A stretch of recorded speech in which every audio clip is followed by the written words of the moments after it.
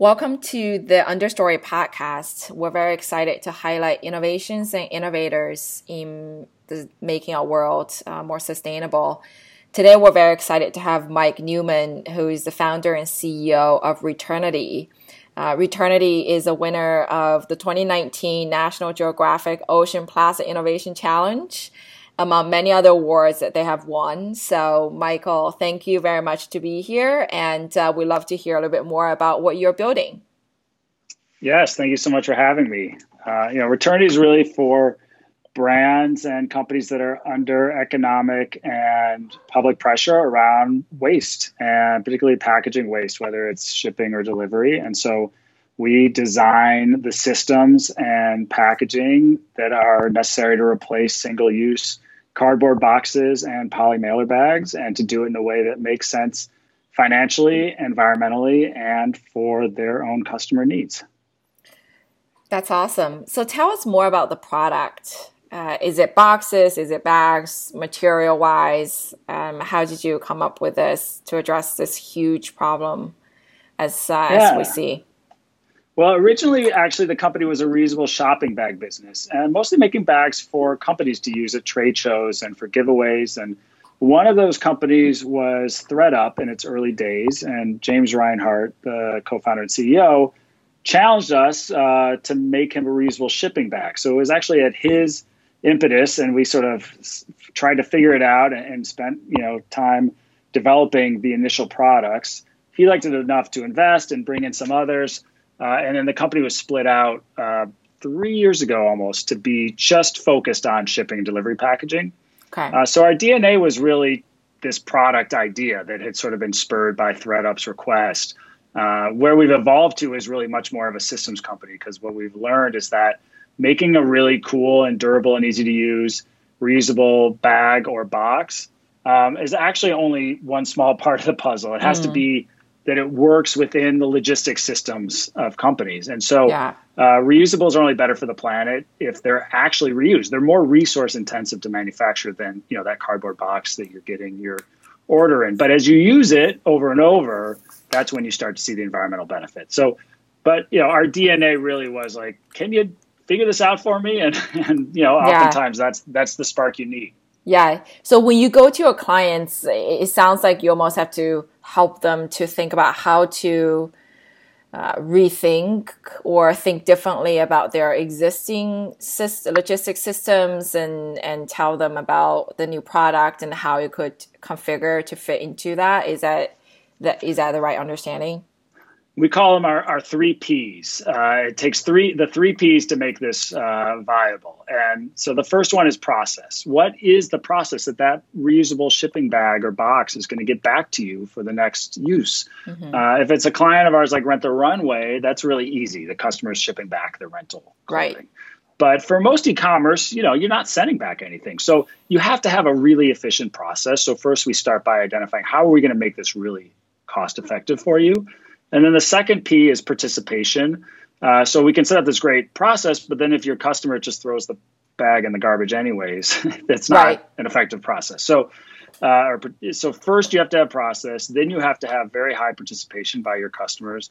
And only then, once you've sort of designed how this system is going to operate, do you make the bag or the box that fits within that. So we used to start by just doing the package first and then trying to get the client excited. But what we learned is that if those other P's of process and participation aren't lined up, the system's not going to work, and we have to work them all together.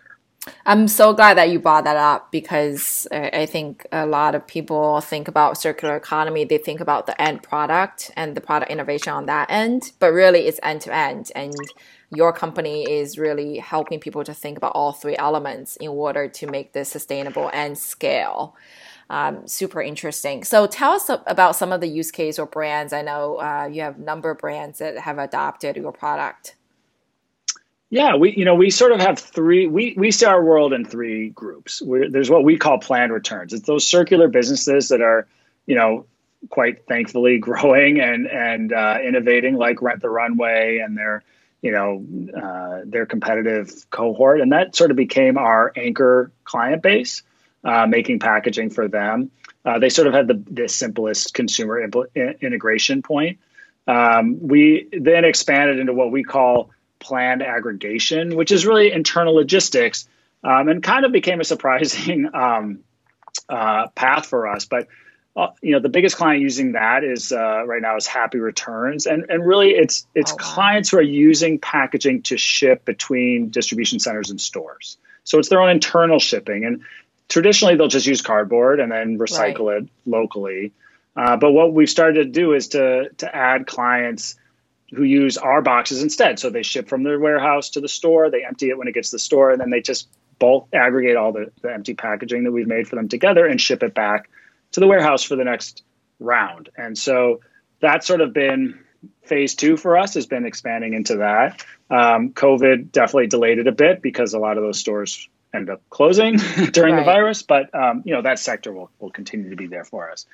And then the third grouping is really in the direct to consumer, just sort of standard e-commerce.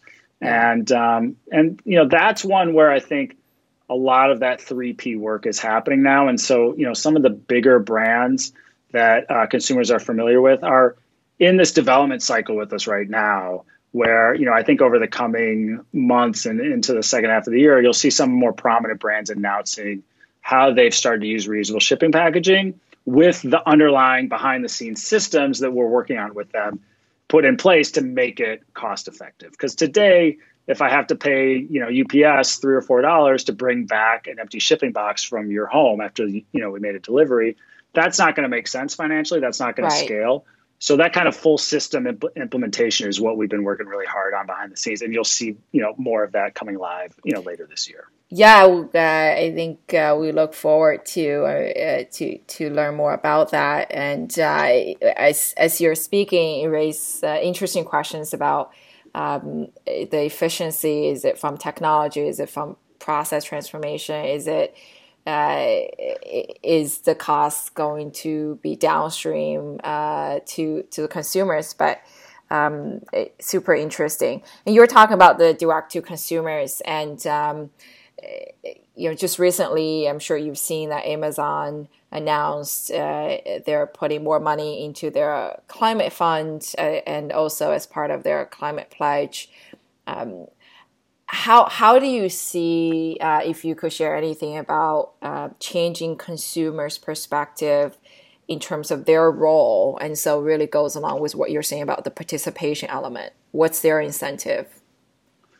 Yeah, I call Returnity the best cocktail party company I've ever been a part of, because when we used to have cocktail parties, I would, I tell people what we're working on, and they get so excited because they're so tired of how much packaging they're getting at home from all these deliveries. And then, of course, I ask them, so have you reduced how much you're ordering online? And the answer, of course, is no, I'm actually ordering more. So there is a bit of a disconnect where consumers, I think, meaningfully want to have more environmentally sensitive solutions, but also value the convenience of direct to consumer delivery so much that it's not curtailing their behavior.